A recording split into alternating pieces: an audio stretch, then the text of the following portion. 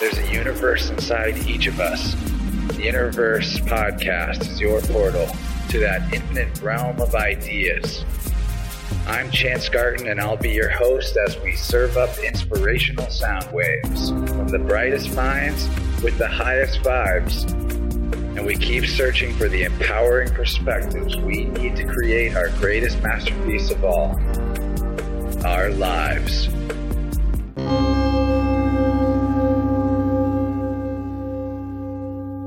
Welcome to the One Within All, back to another Interverse. Good news for you guys. We have returning guest already here for round two, John Eck from Etherforce. And if you've been following the podcast recently, you must have seen the first time that we talked in a super mega extra long epic episode where we talked about the deep history of John's Etherforce project as it relates to the Borderlands Research Journal. We discussed what actually the ether is. We talked about Walter Russell and the deep fractal heartbeat of the universe that can be seen in everything. And generally, it was just a really radical conversation where we broke down some extremely deep alternative science ideas that support a more spiritual worldview and perspective, as opposed to a totally materialistic one that a lot of science is kind of stuck in. So if you haven't heard that episode, I definitely recommend that you pause this and go check that out. You won't be disappointed. One of the greatest ones we've ever done here. Definitely some of the most original material that you can find on the internet, even though a lot of these suppressed ideas and suppressed technologies are quite a few decades old at this point. And, there's nothing new under the sun. And when it comes to spiritual technology, it's usually simple enough that it could have been around for quite a long time and just unknown, maybe even contributing to some of the things we see in ancient civilizations, like architecture that is hard to explain, Great Pyramids, for example. So I highly recommend you go check out that first episode. This time around, we're going to be talking about an alternative perspective on the nature of stars as they relate to the model of the electric universe. All of it's going to tell a story of how stars communicate directly with us as individuals, bridging that gap between spirituality and science once again, and helping us see our place at the very center of our own interverse, universe, personal cosmos, fractal reality. I'm really excited to have John here. He's also going to be getting into the electric universe more deeply in hour two, along with the science of the basically magic elements of light and color, and just what light might actually be, and color too, for that matter. So without much further ado, we better go ahead and get into it, but definitely check the show notes for a link to John's website, Etherforce. You can also find a Facebook group and Discord server for that particular group of people, and get in there. There's a really vibrant community with everything John's put together, and these ideas need to be integrated and spread far and wide and done the justice they deserve as things that replace and what are a lot of destructive ideas that have allowed the world and our society to get to the place that it is. So let's go ahead and get things started. John, welcome back to the show, man. Super excited to have you here. Yeah, thanks, Chance. Really excited to do round two here. Today is going to be a really quick flow of information. We're going to talk about the nature of electricity, the nature of stars, the nature of light, and how that can affect our spiritual being as well. And so this lays out a huge new foundation for how we can view the universe and our role in it, and the role of celestial bodies in the formation of most physical processes as well. So this is a pretty broad topic, and it's going to be lightning fast. So kind of buckle up, guys. So I'm locked and loaded. Okay. Got my kombucha. Let's do this. All right. So every talk I give, there's a main point that needs to be expressed, and that's the idea of polarity balanced by a neutral fulcrum, in a sense, or a neutral center. And that physicality itself is an expression of polarity. It's an expression of the metamorphic, pulsating, rhythmic, balanced interchange of expansive and contractive states, of decentration and concentration. And this model, this universal breath, this universal heartbeat is an archetype that can be found in some of the most advanced esoteric sciences that we can find today. So we're going to start briefly with Johann Wolfgang Goethe. He lived a little after Newton's time, but he he gave an archetypal view of how to approach the scientific method, completely different than Newton's perspective. Even though Newton was an alchemist himself, Goethe completely abhorred Newton's Roy G. Biv spectrum and all that. And we're going to get into the color spectrum much later. But the reason I'm bringing Goethe up is that his archetypal top-down way of viewing nature and going about the scientific method, it integrated this breath of life, this pulsation of expansion and contraction. And he found that to be the basis of how he would model plant morphology and be able to trace the metamorphic states between different stages of life and death, of growth and decay of plants, basically. But he also found this archetype inherent in his optical spectrum as well. So this relates a lot to what we covered with Walter Russell's ideas last time. It's like, exactly. It's almost like a prequel in a way. Yeah, exactly. And so I'm actually going to give Walter Russell a summary in like 2 paragraphs maybe. And then, so the idea of between this contraction and expansion, the pulse between them, that tension that's created between them, that's what we know as physicality. In essence, that's what electricity is. And electricity is the prime material manifestation that we can observe, basically. But it's the tension between polarities is the driver behind what we know as the physical universe. So Walter Russell, in a paragraph, basically, is describing how a cubic lattice, a system of cubes, act as a system of mirrors of zero curvature that bound the rhythmic balanced interchange of polarized, sex-conditioned spherical pressure zones, spherical pressure conditions, whose intersections are actually a system of lenses, of concave and convex lenses that are either refracting or compressing the universal medium, what that Walter Russell called the magnetic still light, what I call ether. But this refracting and compressing of the universal medium just creates different angles, different phases of this universal medium into 9 different octaves of elements of seemingly motion. Centripetal and centrifugal vortex dynamics describe how these spheres can overlap and intersect and basically interfere with each other, whether constructively or deconstructively. This is the science of cubing the sphere. It's literally modeling how a cube becomes an incandescent sphere like carbon in his model, a sun, how something that is nothing, a plane of infinite projective geometry, it's counter space basically. It's like less than nothing, and we'll get into that. How that becomes a vibration as a series of concentric rings known as the inert gases, and how those go through a system of prolation and oblation to become a toroid donut, to become a sphere, to become a toroid donut, and to become a system of rings, and then to become the cube again. It's literally a system of the cube becoming a sphere. It's alchemy, basically. And that transition from cube to sphere happens in very harmonic phases. And those harmonic phases encapsulate all forms of crystallization, all forms of known matter, basically. So Walter Russell also, his model was based off of a universal medium that balances 2 polarities. The interchange between the 2 polarities is what he called electricity. To him, matter is this compressed magnetic still light, and space is just the vacuous expanded state of that. Matter and space are one and the same thing, or just different expressions of it, basically. And we'll get into different versions of this, like being dielectric field and the magnetic field, basically.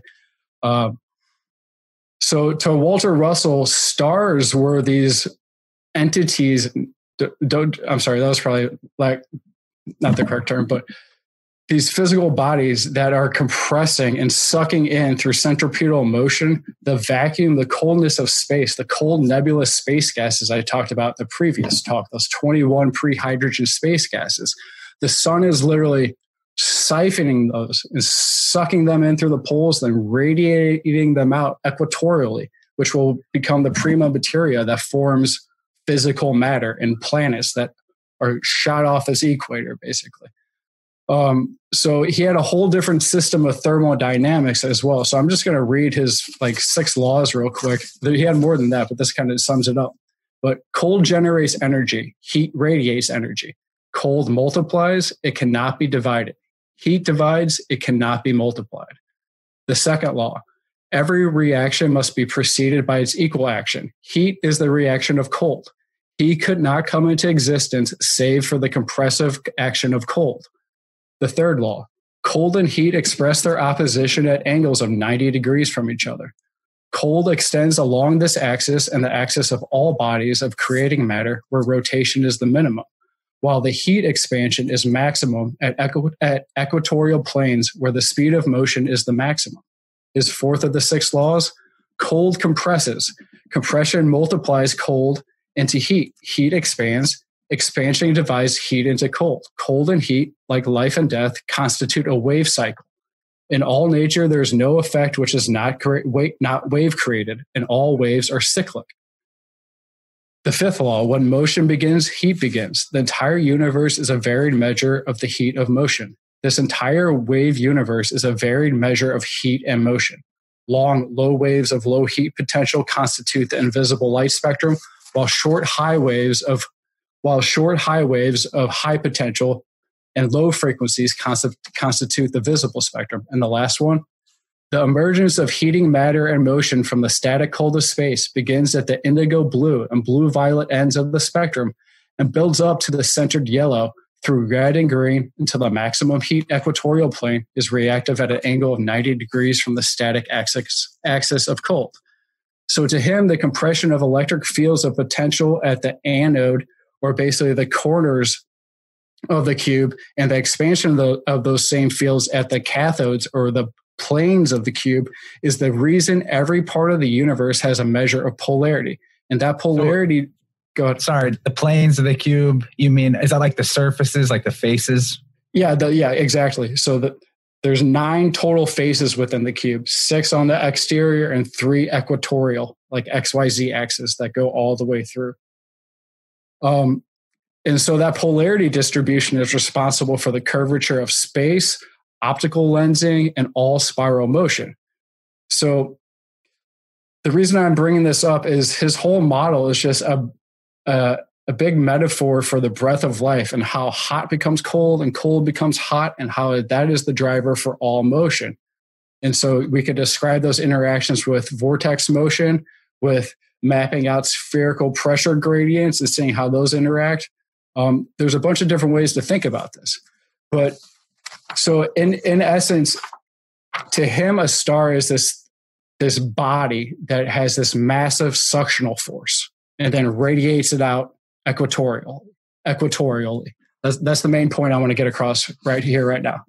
So Walter Russell, like in the last talk, he was Nikola Tesla's confidant, was an artist in training and received all these spiritual visions and brought it into art and then turned it into a science. He had no scientific training, but was able to come up with these highly advanced ideas in a very illustrative way of what magnetism is, of what electricity is, of what light is. And so to him, optical light is the interaction of polarities. It's the bouncing or collapsing of bubbles, of collapsing sound bubbles, basically. And we can get into that in a little bit. That's really interesting, just because the spiritual traditions of the world will say that like the word or the logos is where things emerge from. And you're basically making a case using Russell's ideas that the sound is the origin of light. And that's very, very interesting. And I don't know if you're planning on doing this, but it might also be good to break down those 6 laws that you went through in a more, or not break down, but maybe expand or summarize in more layman's terminology. I just wanted to get those out there. Yeah, basically it's cold compresses, and when any state, whether it's expansive or contractive, once it reaches a maximum, it has nowhere else to go but to become its opposite. Okay. So as the coldness of space is coalesced, it starts to heat as it goes through vortex motion and it's centripetally wound into the center of a sun, the cold is being compressed into heat. But once that heat reaches a maximum point, it has the only desire to become its opposite. So it wants to radiate out as heat, and then that heat wants to become the cold vacuum of space again. So the radiating of the heat, is it sort of dissipating, and that's where the idea of entropy is coming from. Exactly. And to go back to the breath as the primary metaphor, or for the entire fractal, it's that you fill up your lungs and then you exhale your lungs, and it's just this, as Walter Russell calls it, balanced rhythmic interchange, and that's where all of this is arising out of. Yeah, exactly. So it's two polarities that desire to become each other, and as they try to become each other through a still neutral point, they record each other's actions, they void each other, and then they repeat the actions. And so there's this little dance going on continually to become one's opposite, but never truly becoming it in totality. Because if you were to do that, you'd become completely void and you would be the fulcrum itself. So physicality necessitates some kind of polarity. Otherwise, you're just the fulcrum and you're stillness. That makes sense?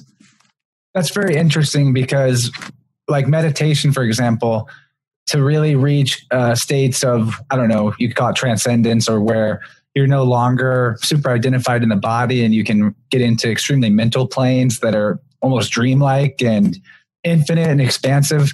The way to do that is to balance your breathing in a rhythmic way. And so it's like the material world that we're existing in, for it to even work, it is this interchange, but it requires some level of imbalance. That's what you mean by polarity. It's not exactly a perfect plus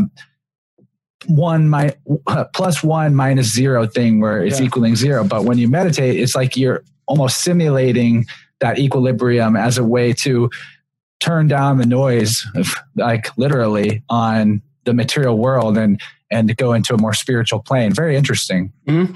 Yeah, absolutely. And that just kind of made me think of what the golden ratio is. Like, if physicality were a complete 1-to-1 ratio of polarities, like, we wouldn't exist. But the golden ratio is this, this special little ratio that allows for the most efficient interaction between polarities or sex conditions or whatever you want to call it. I call it God's lube. Like, it allows for this kind of frictionless interaction between male and female archetypes, basically. It allows for this perfect flow of information to occur where it maintains integrity as it flows from scale to scale. So you're referring to how in the golden ratio, this is a mathematical transcendental type number, but in nature, the golden ratio doesn't ever exist exactly. It's approximated by phi. The Fibonacci, it might be good to give that a little more of explain. If we could talk about that a little more, I think that's a good point to make, because it's like nature is constantly approximating perfection and getting closer and closer, but it's a never-ending transcendental number. So it gets closer and closer to something, but it's never actually quite getting there. So it's like infinite expansion is built into the material world. Do you have anything to riff on that? I don't know about the infinite expansion part, but the idea of, well, maybe not infinite expansion, but like a continual progression, like that the material universe goes on indefinitely. Mm-hmm. So I think of things as a fractal, but the golden ratio is approximated by the Fibonacci sequence, like you said. So like you can take the numbers of the Fibonacci sequence and start adding them and then finding their ratios. And but you'll never hit 1.6180339, blah, blah, blah, blah, blah. And you'll never be able to hit that number because it's an irrational number. But no matter what you measure, you're never going to find the perfect 1.618. I don't know exactly where you want me to go. No, yeah, but that's trippy, man. That's about what I wanted to point out, is just that that transcendental number is built into the universe, but it's approximated by the material world. And there's other examples. It represents like a path of least resistance for things too. Yeah, and objects grow, like plants will develop their leaves in the Fibonacci sequence, and even that golden ratio spiral is built into like the design of the human face, for example. It's everywhere. That's something people could, if they're not already familiar with, if they would just want to understand the magic and beauty of what this universe really is and how math is a part of it. That's a big way to do it. And I also have like a funky thing to throw out there. Another irrational number is pi. And that's the one that most people are familiar with. Not everyone maybe is familiar with the golden ratio. But I found out the other day that in gematria, which is where you just replace the letters of the alphabet with a number, the phrase, well, let me back up a little bit. The closest approximation to pi that's the simplest is 22 divided by 7. And that gets you 3.14. It's not the exact same as what pi would be if you're calculating it from a circle, but it's close, kind of like what you're talking about with Fibonacci versus golden mean ratio. But if you put the phrase 22 divided by 7 written out in words into gematria, and you just turn each of those letters into the appropriate number based on what number of the alphabet it is, what order it comes in, that actually adds up to 314, 22 divided by 7. Super weird. Yeah, I just wanted to throw that out there. Gotcha. Okay. Let's see. Sorry to derail you. No, you're totally cool. And I just had another side stream, but I like that will take up too much time. So yeah, now you got a mission. Yeah, I'm on a mission today, guys. So next, I want to mention Rudolf Steiner's take on stars. So Steiner, he used to be a theosophist. He defuncted from the theosophy school because he knew how screwed up they were, started his own thing called anthroposophy, but his whole system is teaching mankind how to catalyze and experience reality through a whole new system of organs, of sensory organs that you can develop with honing in on your imaginative skills and by developing your threefold nature of thinking, willing, and feeling. And he has a whole system of formative forces and these things called ethers that tie in with elements and physical forces. But I'm not going to get into all that today. I just want to give his perspective on what the sun is. So in short, Steiner says the sun, if we were to go there physically, that we would be absolutely surprised because we technically wouldn't see anything. He says it's less than nothing. It's etheric space. It's something known as counter space. And and this will lead to a conversation about the nonsense of black holes and how we can view like dark matter and things and like why there's a whole bunch of things that we just can't see. But he literally said that the sun is this body that is less than nothing, made of sun space, etheric space, counter space. And it has this massive suctional force, just like Walter Russell describes. But he also says that the sun is not its own luminous body, that it is a prism.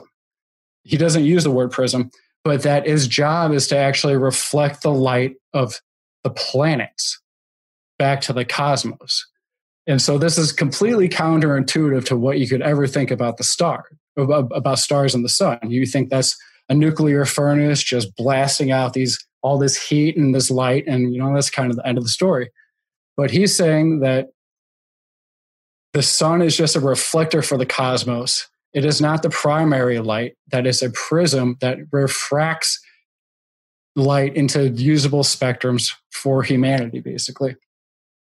But this is really interesting because I'm going to get into in the near future about the ways that like we can point out actual lies and deception from NASA and from images we get of space and like the mainstream scientific materialism model of what stars and space are. So it's cool that you're saying this because I think someone I'm going to have on in the future has got stuff to say about what you're talking about the star or the sun not being its own light source, so to speak. So it's really, he's even got some video evidence of filming things that kind of demonstrate that, but this is really interesting. So I just wanted to say like, you're right in line with stuff I've been looking at from different avenues, and it's kind of cool how it's syncing up.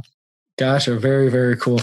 Yeah. So basically he's saying the sun is just this massive suctional force, but you can't see it. It doesn't exist in our optical realm. He doesn't call it nothing. He says it's less than nothing. It's like the inverse of something.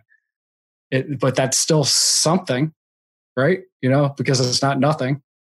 So it's this polar to space, and it's known as counter space. And there's this whole other realm of science that involves projective geometry that allows you to model metamorphic states like Goethe talked about. The transition between different states and the forms that are associated with that.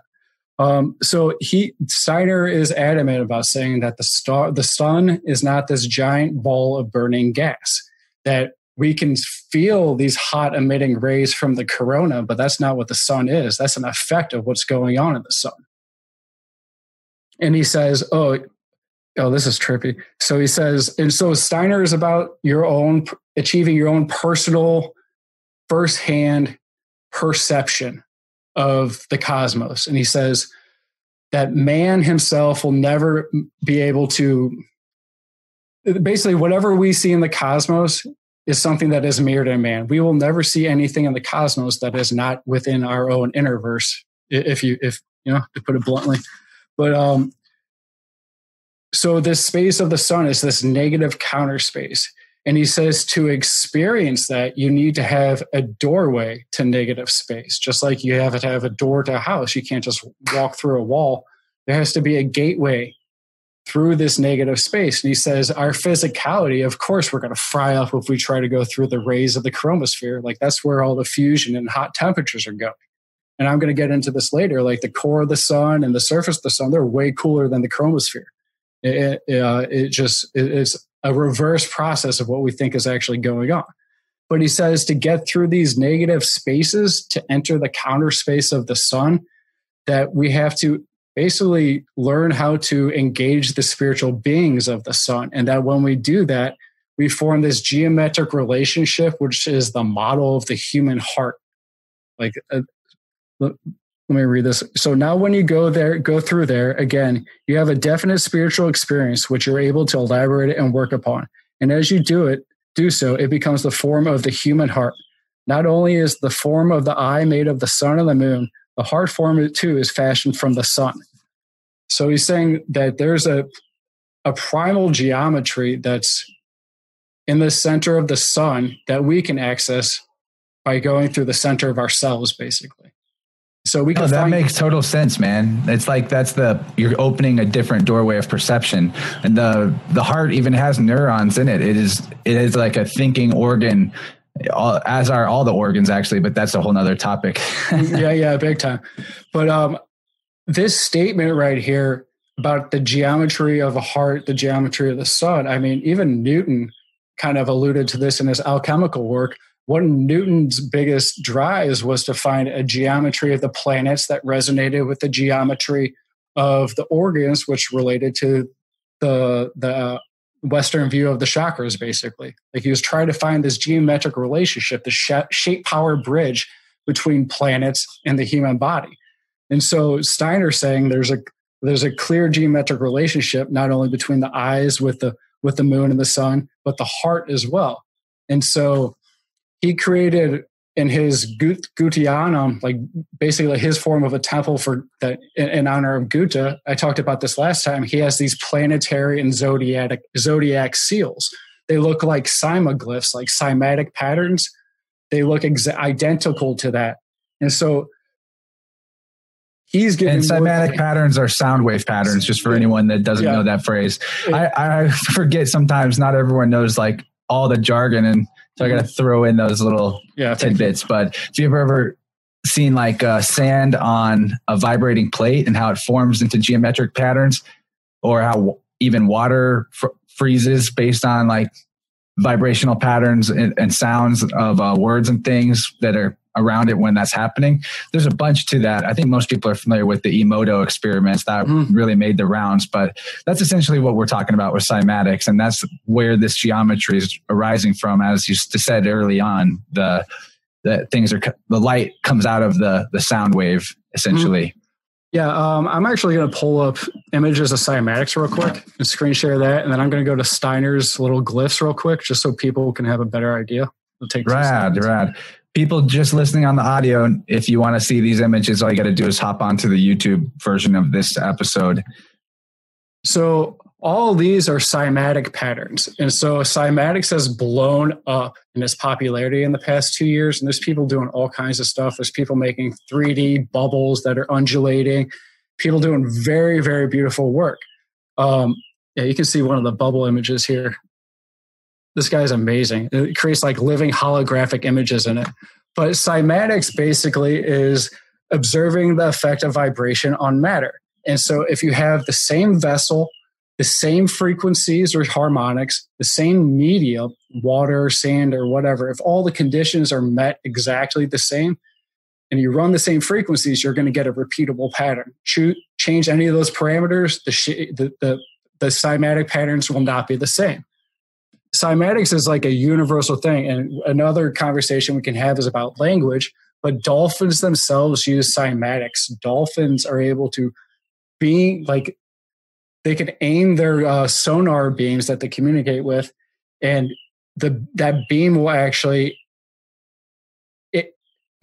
read the shape of whatever they're observing, and that will be embedded on that cymatic wave, basically. So you can basically take the sound of a dolphin, run it through a cymatics machine, a cymatic viewer, a very specific type of cymatic viewer, and you'll actually see the object they're reviewing. It's very blunt, but like they have pictures of dolphins moving cubes and circles, and they even have a picture of a dolphin observing a human being. You can see a human form embedded in the electrical signal, basically, or the sound waves emitted from dolphins. It's freaking wild. So, man, that is why in Hitchhiker's Guide to the Galaxy, the dolphins were like an advanced species and way beyond humans.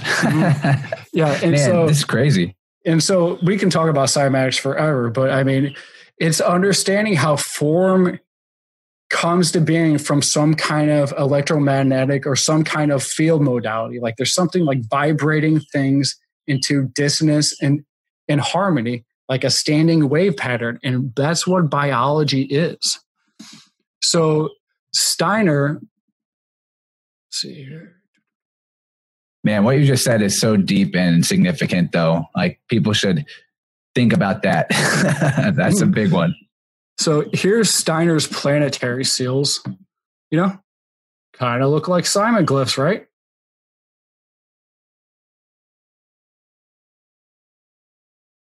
I wonder how he derived these, if it had to do with the orbital patterns of these planets or what, because I know Venus has a 5-pointed or like sort of 5 encoded into the geometry of how it orbits, pentagonal, I guess you'd say. Yeah, that's a whole study, man. Like I have tons of books that go straight into the geometric relationship of orbital patterns and how that relates to metamorphic states of plant morphology. Plants are these antennae, the shape-based interfaces for the qualitative information that's embedded in the geometric relationships of orbital patterns, basically. They're here to ground celestial signals into the earth.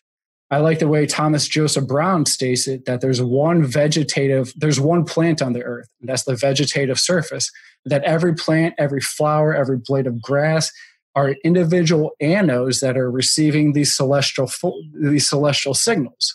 And I'm actually going to hit that from the electric universe perspective later on as well, when we start talking about Birkeland currents and the newly found Doherty set. And like there's a whole new vortex geometry way beyond Walter Russell that ties all of this stuff together. It's pretty incredible.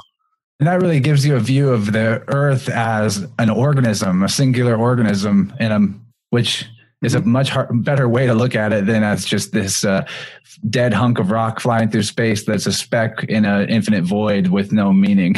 Exactly. So I just brought up the zodiacal seals. So there's more of these. And so Steiner, the zodiac represents the consonants in language, and the planetary bodies represent the vowels. And so he had a whole system of body movement called eurythmy that basically teaches you to harness the signals of the stars through your body movements, and every body movement represents different letters, basically. So you're dancing letters to tune yourself into the cosmos.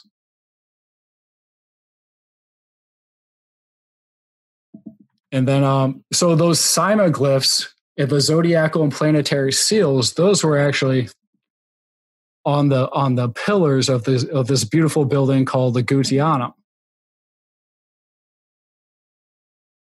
Man, the eurythmy thing is super interesting in context with last week's episode, which was pretty much all about gematria and how that works as a sort of a sympathetic magic, and really relates to the shape power idea that we got into last time. And the fact that really everything is language in the cosmos. And that's one of the things that these studies will reveal to you. It's just a bunch of different languages, but what is expressed is the same thing, similar to how I might say a sentence in French or I might say it in English, but we can say the same things in different ways.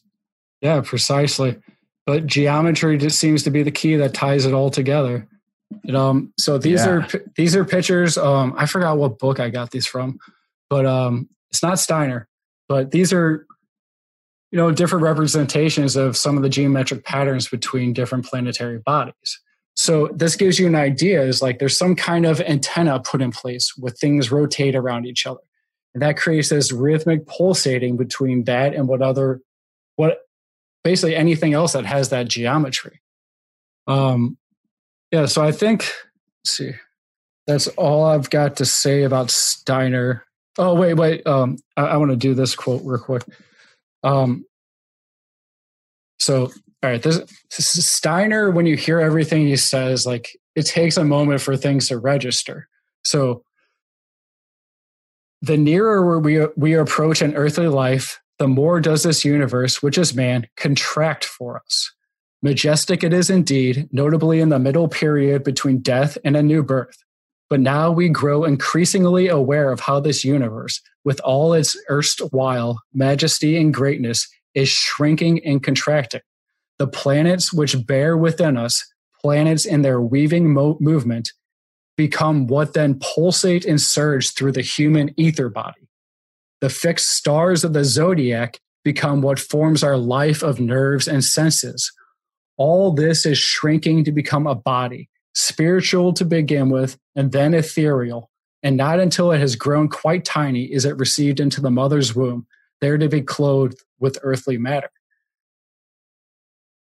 The big point I'm trying to get with this whole talk is that there is something about the positioning and the movement of stars, of planetary bodies, that guides how physical processes occur, how morphology occurs. Literally, what we consider physicality is signals from the stars weaving around each other, being kind of like spiraled into these little antennas we call these meat suits. Yeah, they basically, like, to zoom in on that, he says the universe, which is man. So it's like this concept of man is created in the image of God, that spiritual idea. But like the universe really is the bigger template that our smaller bodies are designed on. And there's no way to overstate the significance of that realization. Once you have that realization that that's what all the ancient mystery schools were teaching and encoding. Know thyself and you will know the secrets of the gods and the universe, or whatever that classic statement is. Mm-hmm. It's super, super real. And geometry is definitely a big key to that. This is cool. Big time, man. Big time. All right. So, okay. I think that's enough for Steiner. Okay. I want to touch on this very strange fellow almost no one's heard of. His name's Pier Luigi Igina. Okay. Out of all the weird people I've mentioned, like he's like Marcel Vogel meets Tesla, meets radionics people. Like he's just like this man of everything. But he was an Italian. But what time period? That's a good question. I know he had videos up through the early 90s. So okay. Yeah. Relatively modern then. Yeah, relatively modern. So he says light is a type of energy that is spiraling from the sun and is absorbed and reflected into the matter in the earth. But the earth then sends that back to the sun, and that there's this eternal harmonic heartbeat that is the cause of all the living vital processes on the planet. And he says there is actually a small inner sun made of plasma within the earth that basically rings like a tuning fork with the sun. And they beat like a heart in unison, basically. And this man, he called that the magnetic rhythm. And so he developed all these radical technologies that utilize this magnetic rhythm in one way or another. So that's like the circulation. I'll just like to make another metaphor comparison. It's like the circulation in your body. Like when I ever have a bad headache, for example, I can feel a pulse in my head when my heart beats. I feel it. And normally you're not really paying attention to that. But I think what you're saying here, what this idea is reflecting is that even on the macro scale, there's that interconnectedness of current and pulsation and rhythm, that it's all in sync as one body. Yeah, big time. And so everything I'm talking about for this part is like an archetypal view of what the electrical universe has the possibility of explaining. So Egina, man, this man was so far out here. So he had all these like shape power devices. Let me bring him up. Screen share. Yeah, screen share. This is my first time hearing of this guy. Yeah, I've only heard Jason Verbelli talk about him, and I'm friends with a guy who has translated a lot of his works. Or actually, no, most of his stuff's available in Italian, and then you have to translate it. But dude, that language barrier is so brutal, though. Oh man, if I could speak Russian and German, man. Whew. Yeah, get on that. Yeah, learn a bunch of languages and then translate that work. I'll wait for you. I'll be ready to record with you. Okay. So here's Egina, okay? So down here, you can see that's kind of what he's talking about. There's these two spiraling emanations, one from the sun and one from the earth, and they counter-rotate around each other. So there's another picture of that behind him. Like super old dude, okay? Reminds me of Russell just in the artistic level of the way he's depicting a scientific idea. Basically, yeah, exactly. So he developed shape power devices like that can mitigate earthquakes by reinstating this terrestrial celestial magnetic rhythm. He was able to enhance plant growth. He was able to create monopoles. Here's his UFO. So what's a monopole? Most magnets are supposed to be, North Pole, South dipolar. Pole. Yeah. So it's kind of like this hidden thing that no one's supposed to have discovered, but a couple of people have, including Philip Callahan. That's a whole nother conversation. Here's a device called ERIM, ERIM, but that's basically a small apparatus that concentrates and develops the magnetic rhythm of the solar earth energy to regenerate cells and return them to normal functioning. It's like simple things like this. He was able to do amazing things. Almost seems like it's related to the orgone work. Yeah, there's something. Yeah, it's something about this shape power stuff. It's the ethers, orgones, something. And so he had this device. This is like a lenticular microscope he had. He was able to zoom into things about 1.6 billion times, like freaking incredible. And he observed what he called magnetic atoms under the observation of this microscope. And that certain of these atoms had a very large spherical envelope of light around them.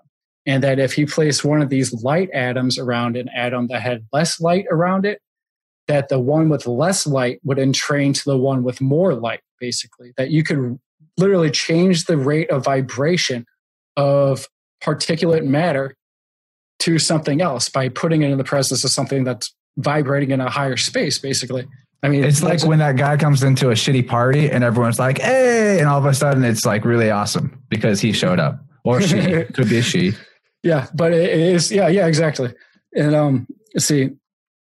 So yeah, you can either speed up or slow down the rate of motion of atoms. And then he found out that he could basically transmute matter with this and had strange chemical reactions. One of his experiments was he was able to change the rate of a vibration of, I believe, an apple tree and within 16 days turned that apple tree into a peach tree. He was able to grow a rat's tail on a rabbit or something like that.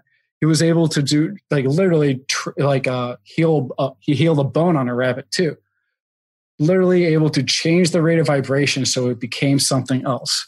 That's definitely far out. Yeah, but the reason I really like this guy, he developed like an encyclopedia, and like there's like all of his stuff's in Italian, so I mean, who knows? But he was supposed to have developed an encyclopedia, just like those radionic rates I had talked about in the last episode. Basically, he cataloged the rates of vibration of a whole bunch of different materials, basically. And it just sounds identical to someone mapping out the radionic rates for something and then using that to alter something physical. It sounded like radionics without radionics.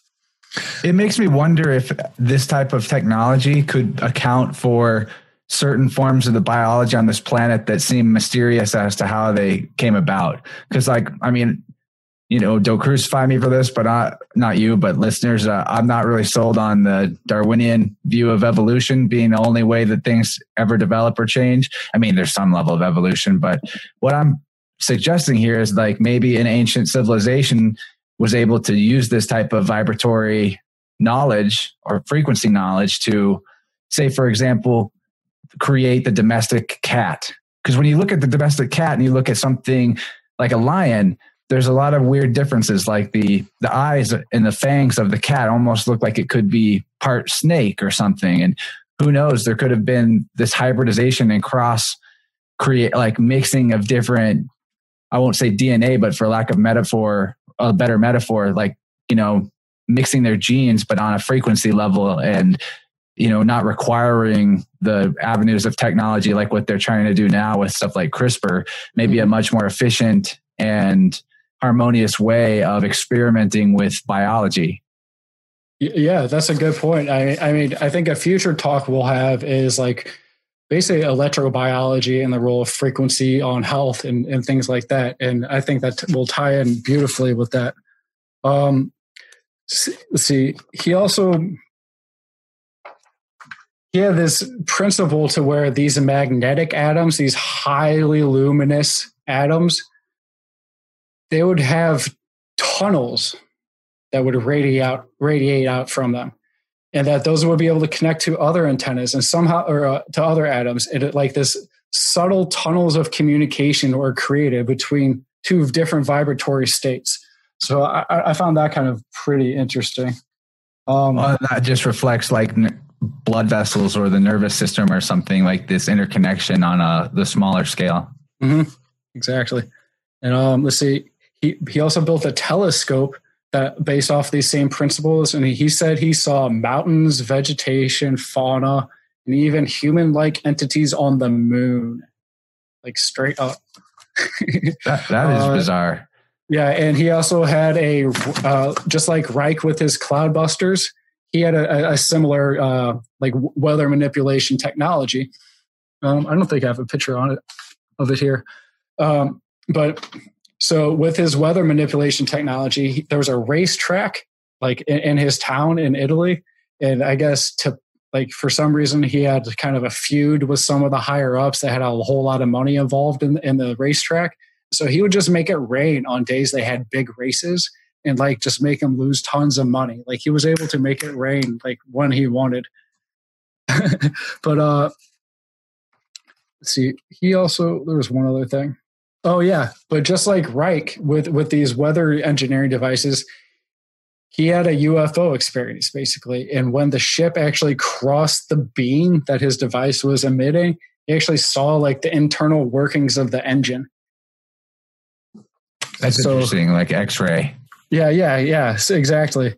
In terms of vibrating atoms, and I'm using the term atom very loosely here when I'm talking about his stuff, but he says if the atom if you're working with this changing of vibratory states of things, if the atom starts this pulsation by contracting, it's going to have negatively, like biologically antagonistic properties. But if the pulsation is starting by expanding, it's going to have positive properties. So he theorized that if Oh, okay. Yeah. So that's about it for that. But yeah, he's just kind of this wild card character in history. It's just like he did so much, but it relates to, Trevor James Constable, Wilhelm Reich, even Steiner's work, like the shape power stuff. And it's just like, what is going on? Like, even though we can't explain what's going on, it's just mind blowing what he claimed to be able to do. Yeah, I'll have to look into this guy more. I mean, I can't make up my mind if he was a super genius or a mad scientist, but yeah, probably something super villain, superhero. I don't know, but it's really interesting. There's some weird devices here, and the shape power stuff. I mean, how that's working is coming to a full understanding of the mechanical nature of how that actually works may be something that we never can quite do. Maybe it is because what shapes are, symbolically speaking, they are just an idea that is then represented by the physical form that you create out of that shape. And that the idea itself exists in the spiritual realm. And that's where the power that it has to influence the material is emanating from. And that's like why shapes have an effect. And maybe we're not ever going to find like a mechanistic connection there, or be able to draw that perfectly. Maybe it's just something that's just the way it is, but maybe we will find it. I don't know. Yeah, we can definitely find functionality, ways to make it work for us. Yeah. I mean, this kind of goes into the conversation of what moral technology is. And I mean, I think in the future, there's going to be more and more individuals who are able to experience things through their higher cognitive functioning, higher imaginative realm, and actually feel these formative forces and actually ground that into technology. And I'm actually going to talk about this man for a second, John Keely.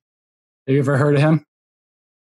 Just heard the name, but I don't really know a lot of what he's about. But I really love what you were just saying before you brought him up. And if I'm not mistaken, people can find exercises by Steiner, who you started out talking about, that will help them develop those capacities, mm-hmm. right? I've actually tried some of the visualization, imagination exercises as taught by Steiner, and I think it is really crucial. Even if the reason that you want to do it isn't scientific, maybe it's artistic reasons, mm-hmm. creativity reasons. It's that imagination thing is like a perceptual skill, or it's like a muscle that you can train. And I think that we should. He literally calls it an organ of perception.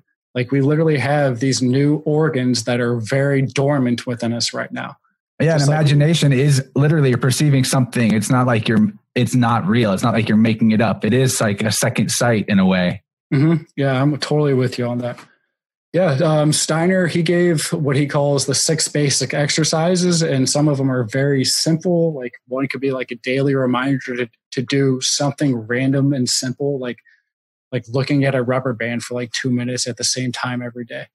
A lot of what Steiner was trying to bring about is like, yeah, sit down in the stillness and, observe things and see how they reflect your soul's or how learning how to feel within your soul body, within yourself, how physical phenomena affect you.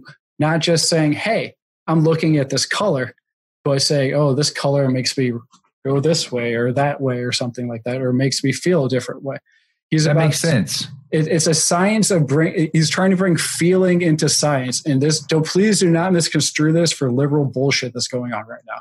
Like, this is a higher sense of which you can learn how things literally impress upon your soul, how it shifts your cognition.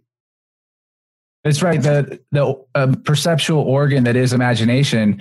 Another way of putting it is like spirit is always there. This underlying information that is always available. It's always there. You're always perceiving it. It's just the quality of your attention, or how well you're paying attention to it. Like, it's really about getting out of distraction and getting out of ignorance. That's why the stillness and the slowing down is a big component of it. And mm-hmm. It makes sense. You just look at a rubber band for 2 minutes. You're training your ability to pay attention and stay focused on something, and doing that enough. It's kind of like any other thing like yoga or qigong, doing it repeatedly, it might feel the same every day, but then one day all of a sudden you feel an internal energy shift or an internal energy flow in some way that you've never felt before. And now you have unlocked a higher degree of sensitivity.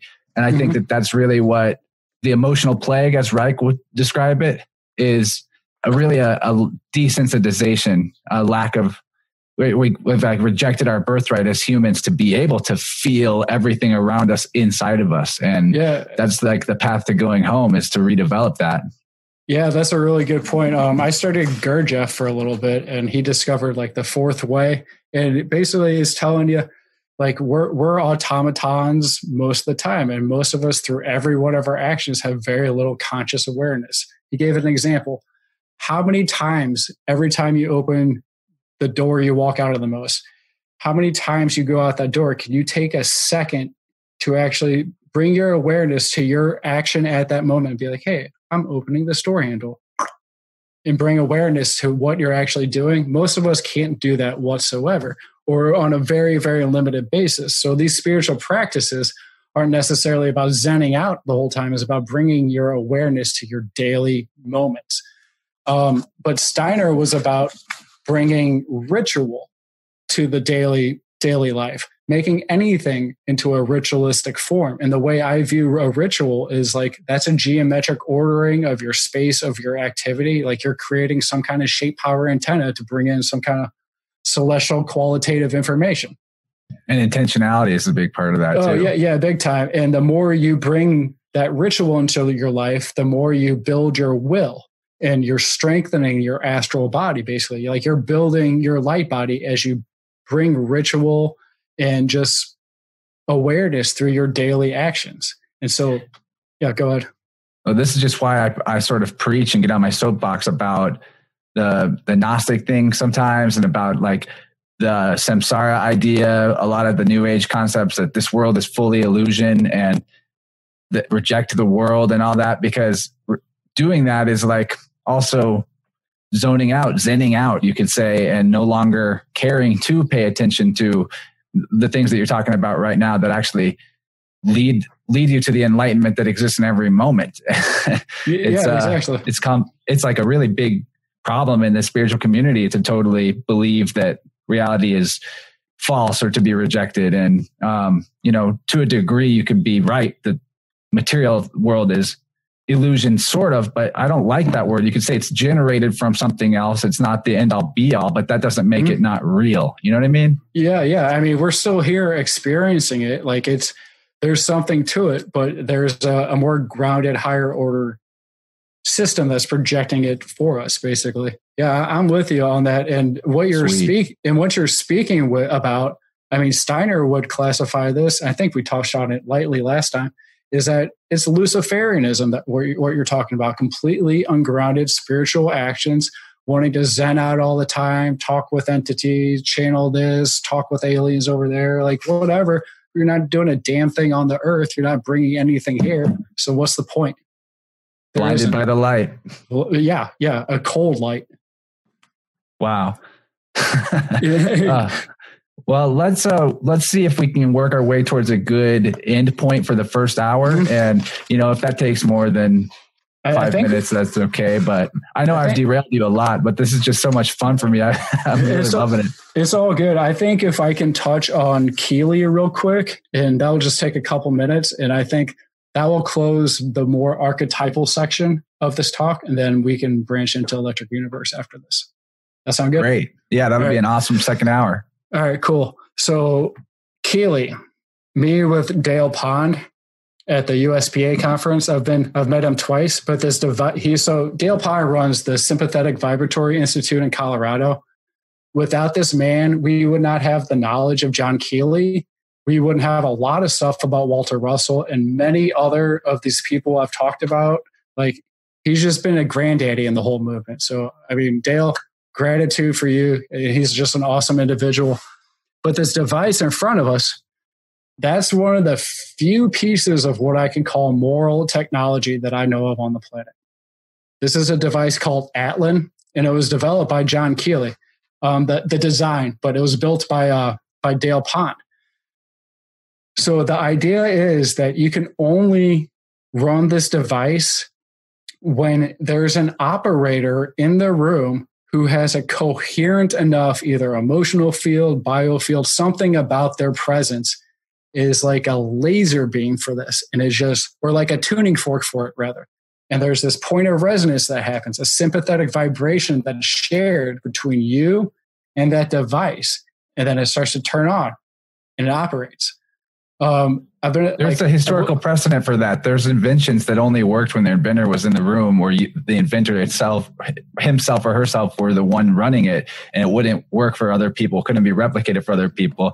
Sometimes those people get called sometimes they get called quacks or fakes, but really there's something to it. It's that's this moral technology idea is interesting. It's the spiritual technology. Exactly. And so, tons of clairvoyants back in the day, they all highly respected Keely for his like Steiner-like vision, but he was also a hardcore engineer too. Tons of people tried to defraud him or whatever, and you can find those reports, make up your own mind. Dale Pond's website is called svpwiki.com. Just look up SVP Wiki and you'll find his website. It's an amazing database for all of this information. I kind of consider Etherforce like a weird redheaded stepchild of SVP, but oh, you're not that weird. Maybe you are, but not in a outcast way. Definitely not. Right. You're a beloved regular child. But what does this device do that we're looking at? You want to give a little brief description of it visually too for anyone that didn't switch over to the video? Yeah, so it's this. I don't understand. No one understands how it technically operates because no one's gotten it to operate. But I will say this: with all the work I've done with like biogeometry, dowsing, radionics, and stuff, like I've become highly sensitive to what shapes emit, what devices emit. Like I can feel things pretty intensely. You walk into the room with that, and it's like this cool breeze just hits you. Hair stands on the ends of your arms, like you just feel it. But it's supposed to be a generator of etheric vapor from what I understand. And so like something about the harmony of your biofield creates a sympathetic link with that. And it just turns on and starts running basically and becomes like you can tie it to like certain pneumatic devices for like hydraulic lifting and things like that. That's kind of the gist I got out of it. But all I know is that physically being in the presence of it, there's something powerful to it. There's been people who've like channeled entities like through it, and he's gotten messages of how to fine tune the device and things like that. But that was just one of the things Keely did. And so Keely, I guess the reason I'm bringing him up is he's another person that talks about celestial communication. He says that there's a trinity of streams that come from celestial bodies and then penetrate the earth. They guide cerebral processes, gravity processes, magnetic processes, electrical processes, basically everything.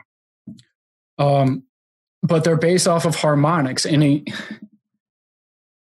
he drew all these crazy diagrams, and I've got the book too of all of his diagrams. Like crazy. Just like musical science is all I can say. No one's been able to decipher these. And so John Keely, he's like a big what if in everybody's book. You know, we can see these Atlan devices. We can see a few other things, but like nothing technically works. No one can decipher his theory completely because he has all this like hidden symbolism in his charts and stuff. But like who would just make this up and try to pass it off as something real? You know, this is so complex. He obviously put his life into this. There's something to it. Maybe you're the one that will get that device to work. I feel like you're Neo here. You're the one. Maybe. And I've actually thought, I've thought about devices like Atlan and like what it actually means to turn those on. And then I started thinking about biogeometry and physical radiesthesia, like we talked about in the last talk.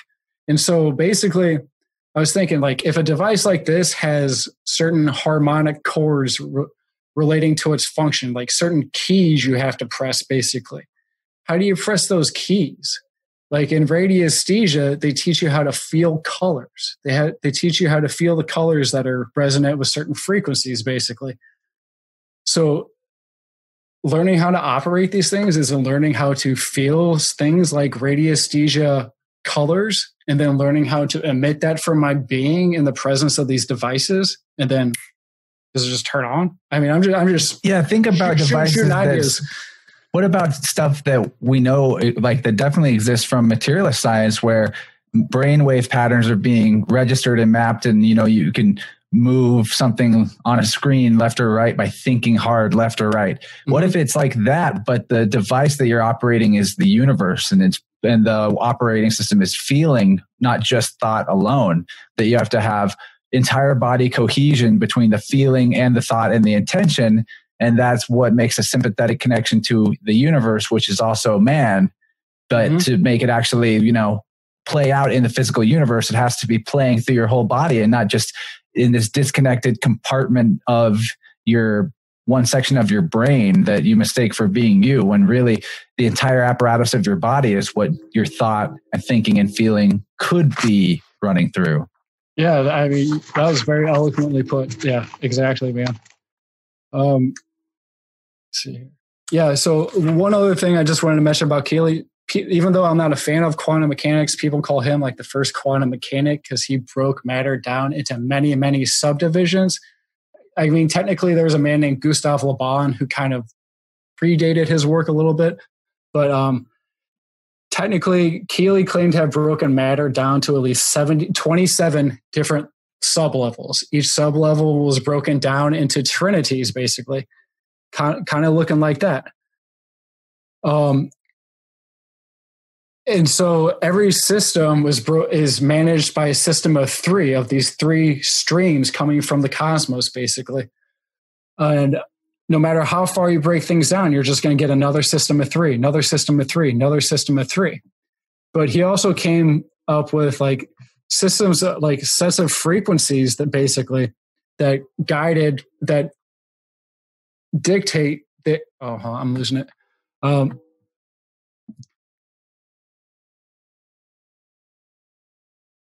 Yeah, so Keely came up with like a range of frequencies in which different levels, different subdivisions of matter existed. And in his mind, electricity and matter are one and the same thing. Matter is just congealed electricity in his mind. But you can break things down and the further you break things down, the more powerful things become, the more energy is available. And so he was about breaking matter down into these beyond like atomic levels, like interatomic, etheric, interetheric, compound etheric, even mental levels. And he had another device that worked on sympathetic resonance, or basically he was able to either project a sound or a thought through a wire made of silver, platinum, and gold called Trexar, each one with like its own ratio of wire in there, based off of those three triune rays I mentioned. And those would run through a series of clay capacitors, little discs whose sizes were harmonically related to each other, that would step up the energy as the energy moved up until it basically rang like a bell and went through another wire of Trexar into a container that would collect etheric vapor, like literally some kind of subatomic gas that was able to do incredible hydraulic work. Using these same principles, like he could disintegrate stone like that. He was able to liberate the etheric vapor from water. I mean, the man was able to do a lot of things, and then people tried to debase him. And then at the end of his career, I heard this through a YouTube channel called Dark Journalist, which is pretty informative on this esoteric stuff.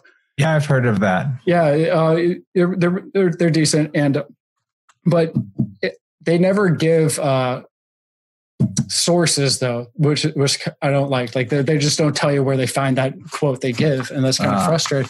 But yeah. he alluded that Annie Besant, like the predecessor of Theosophy from like the person who took over Theosophy from Helena Blavatsky and Charles Leadbeater, she was responsible for the hiding of Keely's technology. I have a quote somewhere. I'm probably not going to be able to find it, but it's Blavatsky herself, like heralding Keely's psychic abilities. But then Keely he kind of got Tesla'd in a sense. Like he had a corporation that was started from under him, and then he lost control of that and lost all of his money. Most of his supplies were taken, and he was just like, he was just thrown to the dirt basically. Man, he could do other things like supposedly like levity. He created airships that were supposedly could just levitate because they were utilizing this etheric force. I mean, all kinds of things. But he even says like our human brain, and this is a picture of one of them, our human brain. Oh yeah, stop the screen share and we'll see that closer up. Hold on. What you're talking about him disintegrating and like reforming matter or whatever. I feel a little skeptical about Keely overall, like from this analysis. And I know you say that that's kind of a generally common thing about him, but the idea that that's possible, I'm totally with. Like the idea that any of this is possible.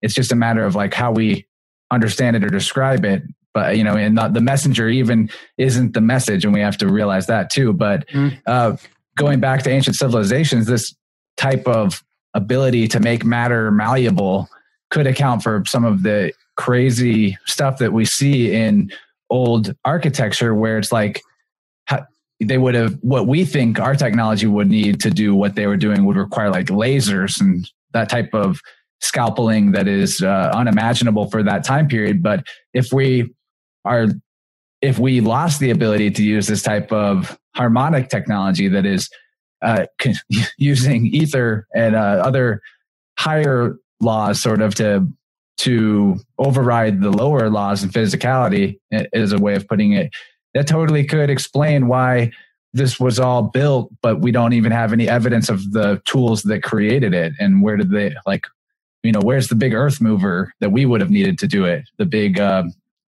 machinery, not there, can't find it. We just have the ruins. That's all that's left. So I think that there's definitely an avenue of thought there that's worth pursuing, that alternative and more spiritual or moral technology is responsible for a lot of the mysteries that are left over in the world from our ancient past. Yeah, I mean, there's tons hidden. And like one thing with Keely is like, even Dale Pond says, like, we don't have all of his work. Like Dale Pond scoured libraries. He know a ton of his work was lost. So, I mean, we're picking scraps at this stuff, And so, I mean, we got what we have. I've been in the presence of that device. I know I felt what I felt. Mm-hmm. So, I mean, but that's as far as I can go. Everything else. But I guess one other thing about him, like, and I've kind of been going on a tirade recently about this, is like, so there's a big meme saying Tesla said, the magnificent, like the secrets of the universe deal with the magnificence of 369 or whatever.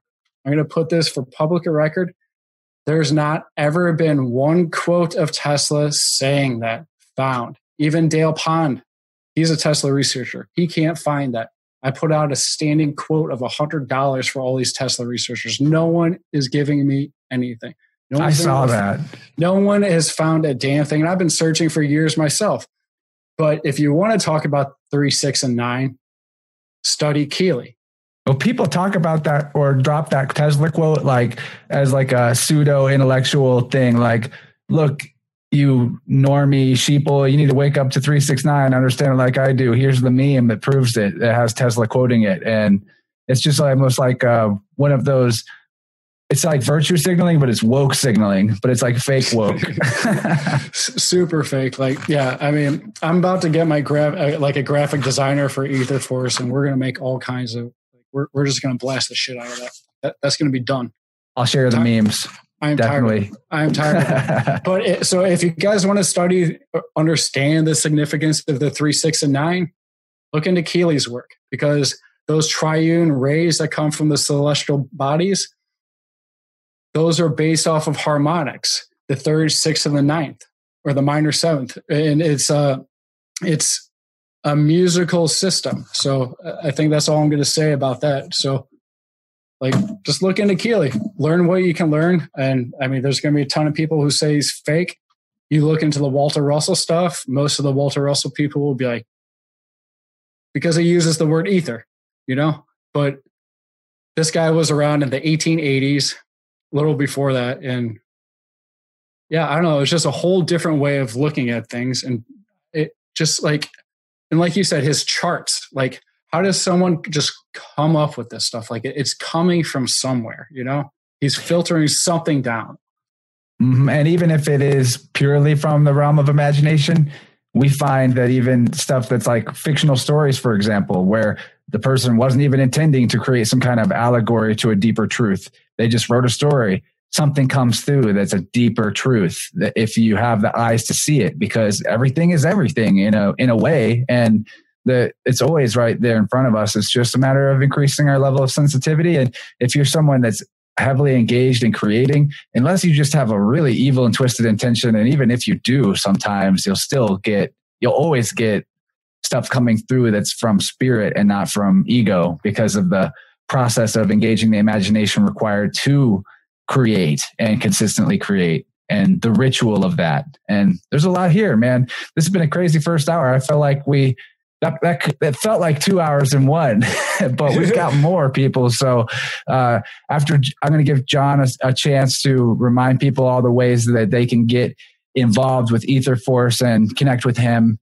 But before that, I also want to let you all know that the second hour of this conversation is available at patreon.com/Interverse, and takes $5 a month to get access, but that's a small price to pay for these amazing episode extensions. And I know that the second hour, we're just going to build off of what we talked about in the first hour. And John's talked to me before we started about how this is going to involve the electric universe and looking at and trying to understand the true nature of light and color as best we can. So really excited for that. John, you want to wrap up for the free people?